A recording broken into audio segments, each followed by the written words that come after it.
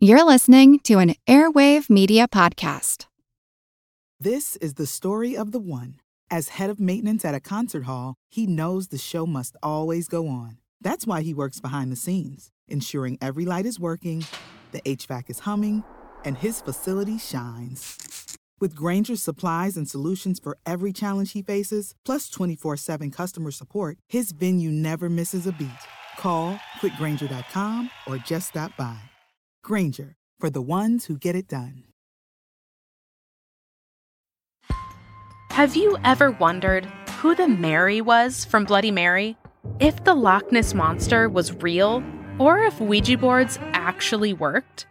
On each episode of the family-friendly Unspookable, we look at the histories and mysteries behind your favorite scary stories, myths, and urban legends to get the real stories behind the scares. Want to solve your next mystery? Find and follow Unspookable now, wherever you get your podcasts. Today's episode was actually a topic I was requested to cover. I had a request to do a mini episode talking about how art affects our learning and development. So this is your brain on art. I feel like who art ed? We'll try to splice it. Who art is Mr. Wood art ed me? Good. Either way, it's ambiguous. It works on so many levels. I know. That's off to a great start. Welcome to Who Arted, where we explore visual arts in an audio medium. I'm your host, Kyle Wood. Today, I'm going to be talking a little bit about the artistic process and what we know about it based on neuroscience. Art has been shown to impact brainwave patterns, emotions, and the nervous system. Some of these effects may seem obvious. When we create a work of art that we're proud of, we feel that sense of accomplishment. It raises our serotonin levels and all of that sort of stuff. In short, we feel good when we create good artwork.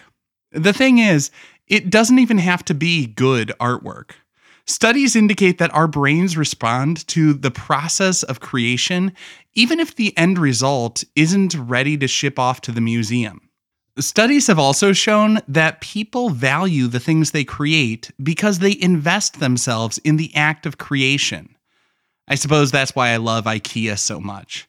It's not just that they gave me some sleek modern furniture with whimsical names that I can never pronounce.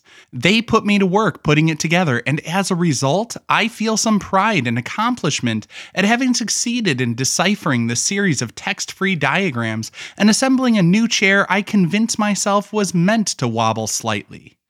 You know, it's more comfortable that way, right? But seriously, scientists did a study where people were given items fully assembled. The other group was given the same items in pieces that they needed to assemble. The group that had to put things together were shown to value the items and were significantly more likely to want to keep those items at the conclusion of the study. Now, there's long been this sort of stereotypical image of the artist as being, I don't know, what's the polite word for not too bright? But creating art actually requires several advanced functions of the brain. Artists are complex thinkers developing a visual language to express ideas and emotions. As a result, artists have generally been found to have above average IQs. They typically are found to have better observational skills and a better memory. Many attribute this to the way that art affects neuroplasticity. Now, plasticity is the ability to be shaped or molded. Neuro is referring to the neurons, the cells that make up our brains. So when we put that together, the idea of neuroplasticity is that the human brain is malleable. It is shapeable. This is why we teachers are always talking about that growth mindset. As we face different situations, our brains continue to grow and adapt, making different connections. According to some neuroscientists at the University of Sydney, engaging with art can be beneficial for mental well-being. Studies have found that creating art reorganizes the frontal cortex. Specifically, people have been found to have enhanced creativity and diminished inhibitions as a result of engaging in art making. In other words, getting to work with the creative process makes us more creative and more comfortable taking risks. I remember in college, I was talking to a friend of mine, and he was talking about how he hated Picasso because, in his words, everything I think of, it turns out Picasso already did it. He left nothing unexplored. Now, the thing is, when we're looking to innovate, everything's already been done before, except the things that the previous generations never imagined. Setting aside my long-standing disdain for Picasso, I'll stick with him for an example. In his day, abstract art was a new concept to Europeans. For generations before them, artists thought, we have still life, we have portraits and landscapes, and that's the whole universe of possibilities. It was innovators like Hilma af Klint who explored spiritualism and broke new ground with automatic drawings and abstraction. Matisse and others stopped looking at color as describing the form and started looking at color for its own sake. Picasso looked outside of European traditions and drew inspiration from African masks as he mixed perspectives to create a new language of abstraction. If we had asked previous generations, they may have said how Leonardo da Vinci left nothing unexplored. But there are always new frontiers to be reached. Engaging with the arts helps us to become more open to new possibilities. It rewires our brains to be more creative and to have the courage to explore our new ideas. Now, I do want to take a moment to talk about the courage to create. The creative process leaves people often feeling a little vulnerable. As I said, studies have shown that creators often have an increased perception of the value of the things that they create, but that doesn't mean others share that increased perception of value. When I make something, I feel pretty good about it, but that doesn't mean anyone else does. And one of the greatest skills I learned in art school was how to engage in effective critiques. Often, well-meaning people will say something like, there are no bad ideas. They're trying to say that we shouldn't be criticizing other people's ideas. The thing is, there are bad ideas. And holding back from criticism is a bad idea.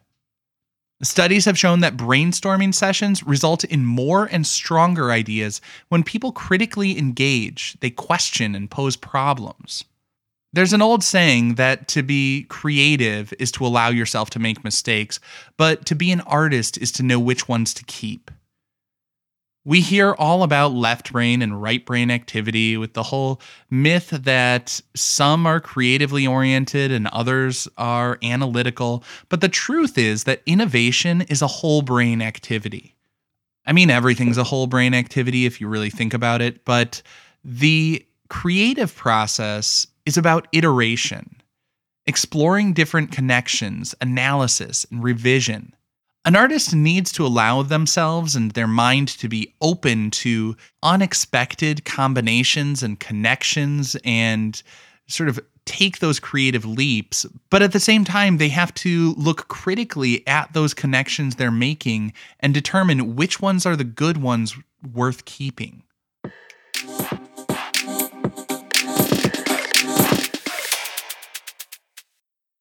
Now, when we're thinking about critiques and effective feedback, the key is to be seeking improvement.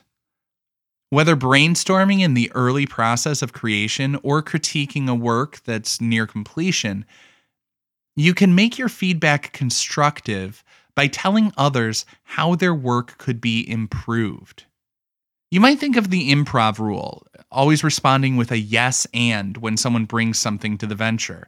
You start with acceptance and welcoming of their input, but then build off of that work. It's about making connections. One last little bit. According to a study conducted at University College London, that transformative experience of art doesn't require you to be a creator. Art has an incredible impact on the viewer as well. Participants in the study, they got brain scans as they looked at works of art. And as they looked at artworks they liked, blood flow to the areas of the brain associated with pleasure increased, sometimes by as much as 10%. That is on par with the effect measured when looking at a loved one. The pupils dilate to allow more light to come in to literally take in that image more fully. And as I said, blood flow increases to the areas of the brain associated with pleasure. So take some time to find your style. Surround yourself with artworks that you enjoy looking at and engage in the creative process, because it will make you a happier and a healthier person. Art is what makes us human. It is how and why we got out of the trees.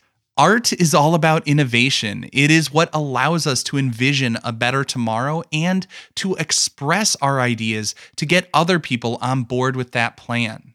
So take the time to learn and grow as an artist, because when you become a better artist, you become a better human. And everyone around you is better for that. Now, as I said, this was an episode that was suggested to me. I would love to hear your feedback. Do you want to hear more episodes like this or something else? Let me know your thoughts. You can email me at whoartedpodcast@gmail.com. And of course, if you're enjoying this show, please do me a favor, leave a rating or review on Apple Podcasts, Spotify, or wherever you're listening. This concludes this week's episode of Who Arted, part of the Airwave Media Podcast Network. If you found this tolerable, please leave a rating or review on your favorite podcast app. You can find images of the work being discussed this week and every week on social media at Who Arted Podcast on Twitter, Instagram, and TikTok, and of course on the website whoartedpodcast.com. Podcast done.